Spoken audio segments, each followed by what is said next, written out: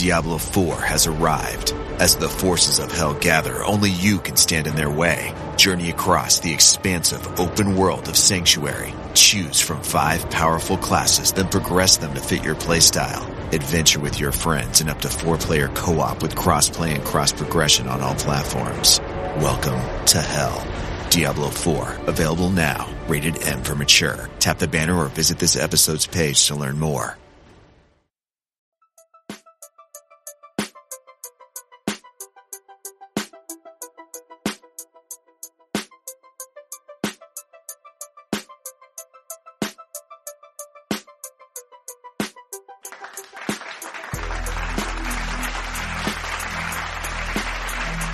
Hi guys, welcome back to Skincare Anarchy. This is Ekta, and wow, do I have a guest for you today.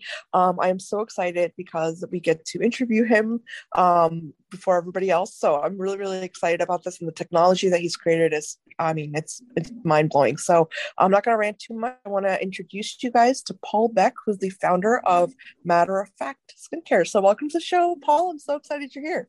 Hi, Ekta. Thank you so much for having me. I'm so excited to speak with you. It's such an honor to host you. I know that you have such a wonderful and just unique career journey, and I would love for you to take us down that road first and talk about all of your experience in, obviously, this area, but I know that you have also been involved in the music industry, so I'd love to talk about all of it. Yes. So I really grew up around, both science and beauty. My parents immigrated to the US before I was born, so that my mother could pursue her PhD in chemistry. And my father, had a stall at the local flea market for many years before he opened a small beauty supply store. So I really grew up spending a fair amount of time, both in the lab and around beauty products. And then I sort of took a circuitous path thereafter, but I guess much like the prodigal son, I couldn't resist coming back to my roots. But my parents really emphasized the importance of education, like many parents do. And I ended up going to Harvard, where I studied psychology. While I was still a student in college, I ended up signing a deal with a Korean music agency. And so I was there in South Korea for 5 years and had 4 major releases. Wow. It was an exciting experience. It meant a lot to me. That was a time, when I listened to K-pop as a middle schooler and high schooler in North Florida. It was many, many years before K-pop started to have a large audience beyond the borders of South Korea. And it was just a reminder to me that there was a larger world out there beyond, the small town that I lived in. It was a wonderful town, but, being able to think about, and see Korean performers, recording and performing music across genres, hip hop, adult contemporary, R&B, rock, and doing it so unselfconsciously. And so there was just a pull, and I had to get there. So I auditioned, I got a record deal and was there for 5 years. Wow. It's a very, sometimes brutally so conscious industry. And so, of course, in between recording and performing music, during non-promotional cycles, there's a lot of vocal, dance, acting instruction, but also being sent to the dermatologist pretty frequently, sometimes multiple times a week. And wow, really? Yeah, you have to be camera ready. Yeah, that makes sense. At all times, and access to healthcare there is it's really great, and so there are a lot of clinics. Yeah. That's so cool. And I love that, this is like really kind of behind the inspiration for how you came back to beauty. Would you mind if I ask where in Florida you were? I just moved to New York from Delray Beach. So. Oh, gotcha. Yeah, I grew up in Tallahassee, Florida. Oh, lovely. That's wonderful. I love your journey, because I think, as someone, I grew up in America, nobody around me looked like me, so like, I think it's so important that you've made this point, because it's very important for us as we're growing up to find some sort of connection to our roots. And so I love that you did that through, music. That's wonderful. But I want to move on to the brand, and I want to move on to this amazing discovery and the formula that you've created, because wow, I mean, I was reading about it and I know ascorbic acid and vitamin C is it's just a huge conversation in the skincare industry and everyone wants to know about it. So I would love for you to just dive in, talk about the science, all the, innovation and good stuff that went behind the creation of this. Yeah, so I mean, as you know very, very well, because you're so familiar with the science, there's a limited number of ingredients that have robust track records for improving, the appearance of skin. It's usually a very long process. Science doesn't always move quickly, and you have to let the data paint its own picture. And of course, ascorbic acid, the biologically active form of vitamin C, is, one of those ingredients. The catch-22 is, of course, that it's a very fragile molecule that's very prone to degradation. Right, it breaks down into erythrulose in this, sort of three-step process, and Yeah. it degrades in a very visible way too. So going from, white or clear if it's solubilized, if it's dissolved in some sort of medium, to, turning orange and then brown, and so people know that vitamin C works for skin, but it's been a real challenge finding successful delivery vehicles so that it can exert its positive effects on skin in a shelf-stable sort of way that's still pleasant to use. And so I'd been looking at the literature for, at that point, 10 years, 2008 and 2018 when I founded this company. In between, I did go to business school and was on the venture capital side of things, looking at early How stage did you make investments. this time, Paul? Seriously, like how on earth? I'm sorry, total tangent, but like you've done so much, and it's just like, where did the time come from? That's crazy. Um, it's funny because it felt arduous and long. But, Yeah, this was over I guess a fairly long period of time, 13, 14, 15 years. And so, 5 years in Korean music, 2 years in business school, 2 years in venture capital in the early stage startup space. And so to me, I guess we can't help but try to put together different parts of our experiences and lives, yeah, and I yeah, just saw that, the landscape in skincare had been changing for quite some time. Consumers were really curious about and hungry to understand the science of skincare. And it's become increasingly so over time. And then I also just observed that there wasn't a whole lot of new technologies coming into the market for topical skincare. And, that wasn't always the case. We have some wonderful, wonderful tools in clinical skincare, many of it, developed in the 80s, the 90s, early 2000s, yeah, by, some iconic, titans of industry. But then sort of, 2000, mid 2000, early aughts, and especially after 2008, after the financial crisis, things just changed. A lot of the R&D started getting outsourced, even with, larger corporations, and you start seeing many products become more similar across the market. And but ironically, it was at a time when consumers were becoming savvier, really, really wanting to understand their products. And so I thought that there was a little bit of a mismatch there. And I thought consumers want to understand, they want to value, and they do value true innovation. So I thought, okay, this is a space that I want to look at. Vitamin C has sort of overtaken almost all other ingredient categories, and we know that consumers are now shopping, more by ingredients. Once upon a time by brand, then by skincare concern, and now increasingly by ingredient. And so I thought, yeah, this is an interesting puzzle to try to solve. And, I thought of it in three clear buckets with delivering ascorbic acid, delivering vitamin C to skin.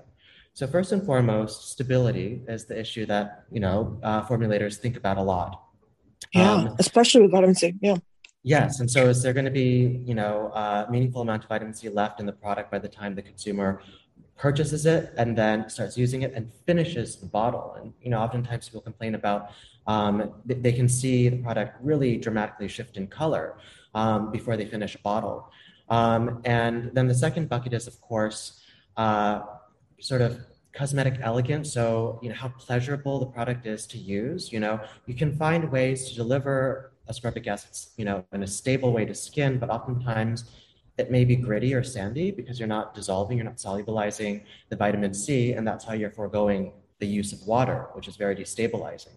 And then that yeah, third yeah, bucket was potency, right? So total concentration. And so thinking about sort of the sweet spot, and we know that, 10 to 20% concentration is supported by the scientific literature in improving the appearance of discolorations on skin, improving the appearance of fine lines and wrinkles on skin, but also that anecdotally from consumers, it's the concentration sort of, and especially that 15 to 20% range where consumers see results quickly enough that they're elated with the results, right? It keeps them, excited about using the product. And looking at those three buckets, all of the options on the market, I felt that existing technologies ask consumers to make at least one sacrifice, choose two out of three. So I thought there must be a way to be able to check off all of those, boxes to fill all of those buckets. And so that's sort of where I started. And I thought, then is there a way that you can use waterless solvent systems? Substances other than water to dissolve meaningful amounts of ascorbic acid, of vitamin C, ideally in that 15 to 20% range. And I just developed a framework, and I was bootstrapping the company at the time. And so I had some wonderful people who were willing to have conversations with me, but I didn't have the capital to work with them. And so instead, I got some lab space in East LA, for a few $100s a month, bench space, access to some equipment. I had to purchase some of my own equipment, an overhead stir, homogenizer, some, magnetic stirrers with hot plates, etc., and incorporated the company so that I had access to raw material samples to work with. And then within actually, the first few months, we had our first breakthrough, and that's the technology that will be in this, vitamin C serum. That is one of two products that we're launching with. Wow, that is so cool, Paul. I love that you were like, you know what? I just went to a lab and I did it by myself, and I did it like first. And this is the kind of spirit, and this is why I created this podcast, is this idea of put science first, and just do it and figure it out. I mean, and this is so phenomenal to me. And do you mind me asking, like, what was the first discovery? What was the first big breakthrough that you saw? Yeah, so I was looking at, all of the obvious things that very, very smart, accomplished cosmetic chemists and formulators have thought of. When you think of solvents like water, for example, you're thinking of something that's liquid at room temperature that can dissolve something that's solid at room temperature, such as vitamin C, such as ascorbic acid. Yeah.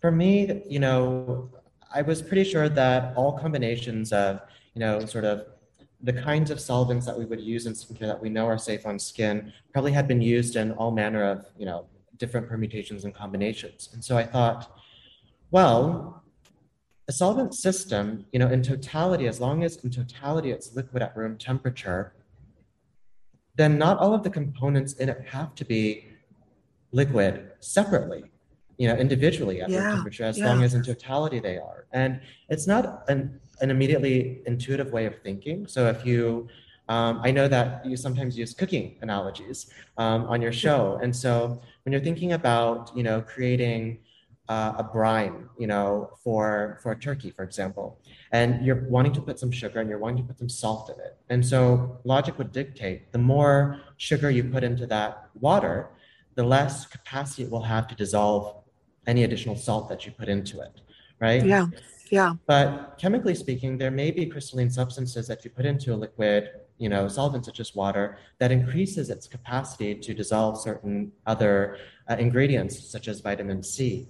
And so that was sort of the eureka moment, and how the first technology, and then quickly sort of our growing portfolio of IPs started, growing as that sort of first eureka moment, and then a domino effect. And so that was sort of the logic behind how I approached solving the puzzle. I love that. I really love that analogy too. And I think it's a very important point when it comes to chemistry, is that understanding that, we are not dealing with things that are just, A, B, and C, you add it together. And then, no, it's like, you put things into solutions, they have ionization, and then, that changes depending on what's in there. And then, like you said, that will increase or decrease the likelihood of dissolving something else that you add on. So I really, really love this. I mean, the fact that you were able to think outside of the box like this, I think that's the exact kind of thinking we need in this industry. Because I'm not gonna lie, I had like a day of ranting the other day where I was just like, I don't know where clinicians got the idea that Botox is the way to go for everything. Like I was just like going on a rant. Seriously, like I was like, and that's where I was like saying, I was like, this is where skincare really fits in. I mean, we're taught you want to be non-invasive, right? In medical school, they teach us every day non-invasive everything. And here we are in an industry that gets criticized for not promoting Botox enough or something like that, right? But it's like, this is the exact thing, what you're saying and you're explaining that I was trying to get out there. So, wow. I mean, I'm very, very impressed and this is so exciting. So, obviously, people were going to jump on this. So like, what, did you have to explain a lot to the people that were backing you, or did they kind of just understand like, this is huge? Oh no, there was a lot of explanation needed. Beauty Yeah. is a space where, I think a lot of people assume that there isn't very much science going on. And, sometimes that is the case, right? Not every Yeah. brand is going to optimize for efficacy, and nor should every brand, right? There's room for all kinds of brands in the market, for all kinds of consumers. But when you're making claims about improving the appearance of skin, ideally, right, you want to have uh, at least some clinical data that's pointing to the claims being substantiated. And Yeah. being very nerdy, I love allowing the data to paint a picture. And so, talking to folks, it was, well, why vitamin C? Why are you optimizing a delivery system for vitamin C? Why wouldn't you look at, trying to discover the next ingredient and so on and so forth? And I just thought there are companies and there are founders that will be passionate and wonderful at doing that. But for me, my preference is for working with ingredients that have robust track records in the scientific Yeah. literature. Yeah. And many of those molecules are finicky to work with. Many of those substances are difficult to solubilize, to dissolve, or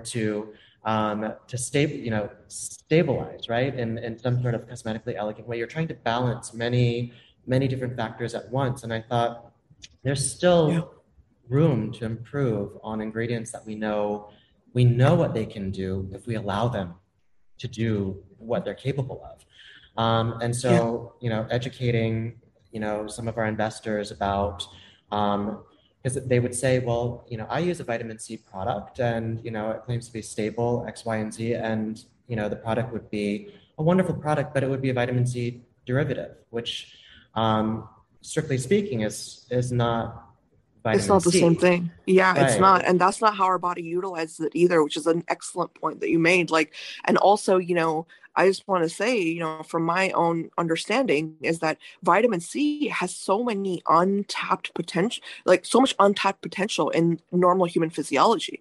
Like, and when it comes to the antioxidant effects, when it comes to, obviously we know it's involved in collagen synthesis. We know that it's involved in, like if you don't have enough vitamin C, you get scurvy. You know what I mean? That kind of thing. So like, we know there's a lot of potential here, but to be able to create a delivery system where your body can utilize it more efficiently, and we don't know what benefits it'll lead to. So I think that the real spirit of this needs to be understood, that it's more than just topical skincare. Sometimes it's by understanding these different mechanisms that we can then move on to next steps and find, you know Exactly. what I mean, like what's next after vitamin C. And that ingredient, like you said, like we can't make data happen unless we see what the next step is by making the first step, perfecting the first step. So I think that's what you're doing here, is really perfecting this, and so we can go on and figure out, hey, what's the next step with vitamin C. So I love it. I think this is so, so phenomenal. And I want to move on. I want to actually shift the focus a little bit, like in terms of like, creating a skincare line. I know we don't see a lot of men representing, skincare in this space, and it really always disheartens me. So I really want to get your take on that, like the idea of really making, the male consumer more, just vigilant, and I guess more open to the idea of this is health that we're talking about. We're not talking about makeup and we're not talking about like aesthetics. It's really about health. So any advice you have, anything that's been in your mind about that whole topic? Yeah, I mean, skin is skin. Yeah. On average, you may see, some differences in biological males and biological females, in average amounts of, oiliness, for example, but there's an incredible amount of overlap. And that sort of data on average doesn't tell you much about your own experiment of N equals one. People are just trying to find products and routines that are going to work for their skin and their skin concerns. And in that sense, Yeah. skincare, I don't think needs to be particularly gendered. When we're talking about skin health and best practices, those are things that everyone can benefit from. So protecting skin from sun exposure, for example, I don't think is something that, is going to differ, that the benefit is not going to differ between men and women or males and females, or right. It E- doesn't, Exactly. Yeah. Yeah. that it doesn't quite matter, but I do think that it can be intimidating for some men to, um, if they don't know where to start and they don't know where to look for advice. I think that's changed a lot over the past, 10, 15 years or so. And with, large online communities discussing uh, uh, skincare and especially the science of skincare, I think sometimes approaching it in a sort of more quote unquote scientific way is one way in which some men feel more comfortable Yeah. approaching skincare. It's like, well, I'm not making just a frivolous, decision. I did my research, and you see that a lot in some other industries. So when we think about other industries where there's an overlap between health and appearance, well, fitness is a perfect example of that. Yeah. And a lot of people are exercising, doing resistance training in order to improve or change their physical appearance, but it makes them feel more comfortable, or I guess less uncomfortable about it by saying it in terms of, well, how many reps per workout, how many reps per set, how many sets per week? What does the science say about maximizing hypertrophy, which is the term that they use to signify muscle growth, right? So it Yeah. sounds very quantitative and very scientific.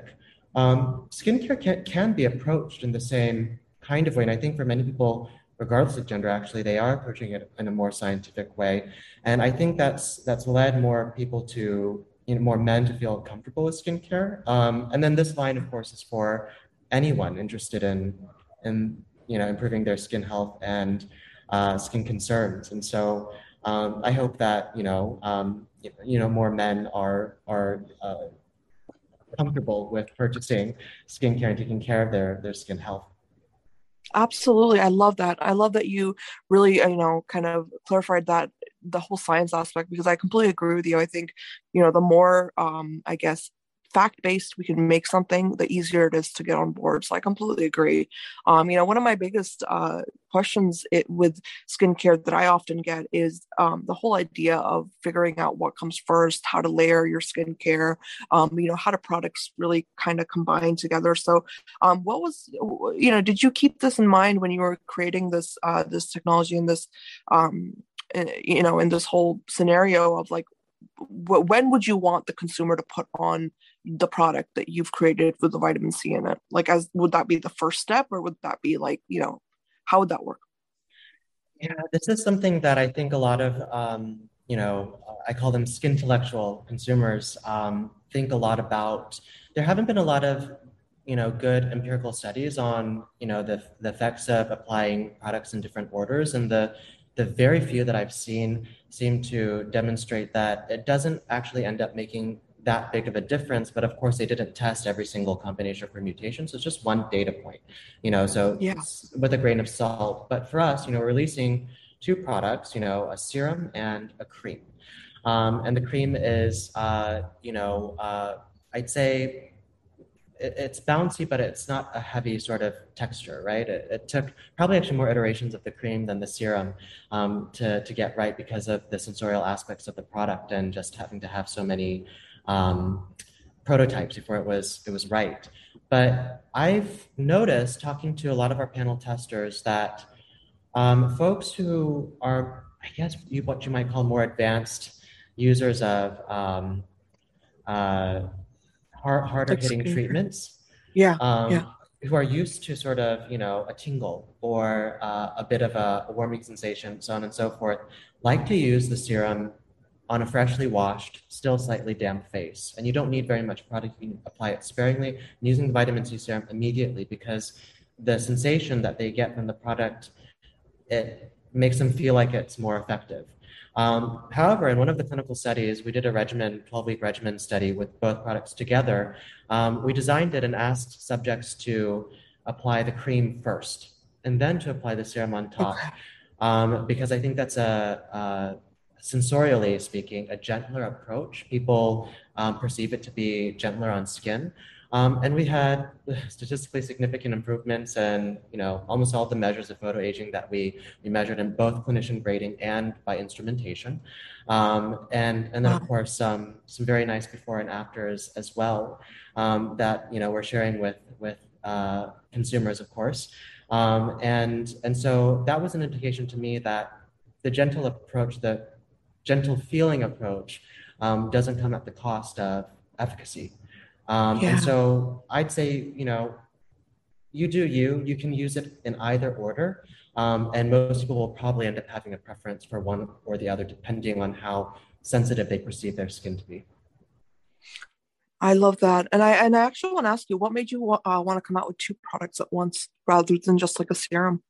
Because that's what most people do with vitamin C. I'm just asking because you always see vitamin C in a serum, So, yeah. Yeah, I mean, I was working concurrently in the lab on so many products, and my spreadsheet probably, there's an entire graveyard of products that I developed and then thought, I'm not sure, either let me put a pause on that. It either didn't perform as I wanted it to, or it performed wonderfully, but I didn't think that it was something that the market needed, that it was doing Yeah. something particularly better than what was on the market. But these two products, I felt that they performed wonderfully together. And then, of course, in our process of clinical studies, collecting clinical data, we made sure to see if that was the case as well. So testing in a double-blinded, negative-controlled, randomized study, the vitamin C by itself, and then doing a hydration study on the cream by itself, and then doing a regimen study with the two products in tandem to see if there was potentially some sort of synergistic effect. And that is, in fact, what we saw. And Mm. so Mm. letting, again, the data paint the picture and compelling us to release the two products together because they seem to perform better together. Yeah, that's really interesting that there was a synergistic effect. That's really, really very interesting to me because I think we need more data like that in general in the skincare space because, people, like I said, love talking about layering and they love talking about the use of multiple products, but nobody wants to study, like a routine. So that it's very cool that you've done that. I really, for me, I think the biggest question always comes up is like, what is this new product going to do in terms of scientific advancement for this specific area? And I'm very curious to see how people, not just consumers, but scientists respond to this amazing work that you've done. Because, for me, I'm automatically intrigued and it makes me want to go into a lab and, see all the different ways that we can utilize it in more ways, not just like just topical application, but especially with things like hyperpigmentation, which is a massive problem. And, I know I'm a woman of color, so I have that problem. It's a huge skin concern of mine. So I'm very, very interested to see how this would play out in different scenarios, and get the feedback of dermatologists. So I'm Yes. excited is what I'm trying to say. I'm excited to see the response you get after the launch. Yes, it's so important to collect data. And one thing that you brought up was, right, as a person of color, Yeah. right, hyperpigmentation, photoaging manifests first as discolorations on skin for, Fitzpatrick types, probably 3 through 6, right? Yeah. And so for more than half of the world's population, hyperpigmentation surfaces, before wrinkling. And currently a lot of the gold standard skin lightening or skin brightening technologies and ingredients that we have on the market, such as hydroquinone, have been really extensively studied in fair skin types, phototypes, 1 through 2, 1 through 3. Yeah. And we know from the literature that there's a higher incidence of off-target effects, so side effects, unintended consequences that we don't want, and you as skin becomes darker and darker and darker, right? And rebound Right. pigmentation achronosis, right? This bluish grayish tinge of rebound pigmentation that's more likely to occur in, phototypes, especially 4 through 6, but also 3 through 6. And so you see that in the literature, and you see all of the literature also on alternative ingredients that can also improve the appearance of discolorations in skin, such as vitamin C, such as ascorbic acid, but also things like azelaic acid, and so on and so forth. And they have sometimes multiple mechanisms by which they lighten pigmentation, and different from each other as well. And so when you look at that in aggregate, you think, well, it's unfortunate that those most in need of new options, new better Yeah. options for lightning discolorations, are quite limited in what they're able to use and what's available to them. Yeah. And that was another reason why I was excited to work with ascorbic acid, because if you could, again, sort of unleash the potential it has, that we know it has from the scientific literature, by overcoming sort of some of the stability, and cosmetic elegance issues with formulating with it, then we can give better options to more people who really need it. Absolutely. And I love that you brought up accessibility because that was really a point I wanted to ask you about, especially when it comes to like global markets, right? Because obviously you've seen the Korean market for skincare, and I'm not very well versed in the differences. But like, what were some of the concerns that you had, or did you have any concerns with, where to launch first or how to distribute it so that the most people had the most access to your product? Yes, I mean, at the beginning, it was, when the dominoes started falling with all of the technologies, um, I did have a moment of, well, what do I want to do with them? Yeah, Um, and and as more people in the industry heard what I was doing, and I had some wonderful mentors and advisors, they asked me as well, well, do you want to make the technology available to other brands? Do you want to build your own brand? And after yeah, talking with enough folks, I thought, well, I'd love to be able to tell the story of the technologies and educate folks, because the spirit of innovation in skincare was very strong in the 80s, 90s, and early aughts, right? yeah, And so we've been there before. I don't think it's out of the question that we can get there again.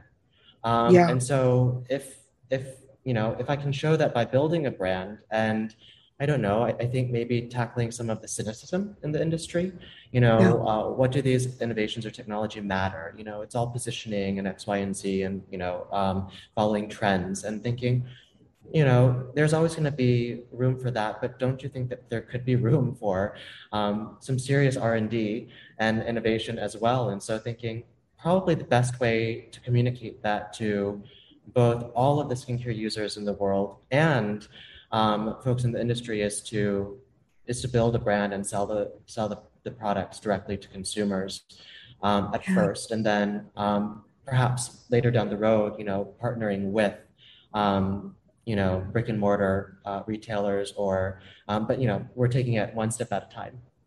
I love that. Gosh. And I wanted to say, when you want something done, you've got to do it yourself, Paul. Seriously. Like, I am so glad you came out with a brand yourself.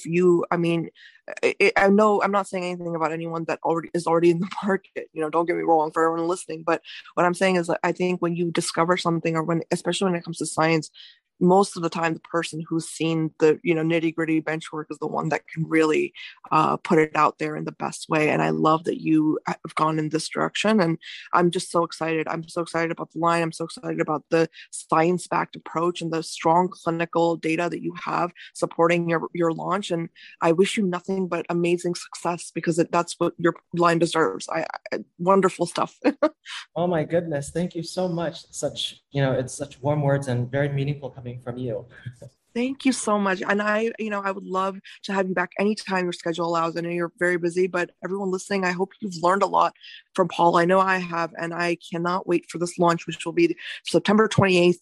And you guys better go buy the products, because I can't wait. I'm super excited. So thank you so much, Paul. And I will be back next time, guys, with another episode. Thank you so much, Ekta.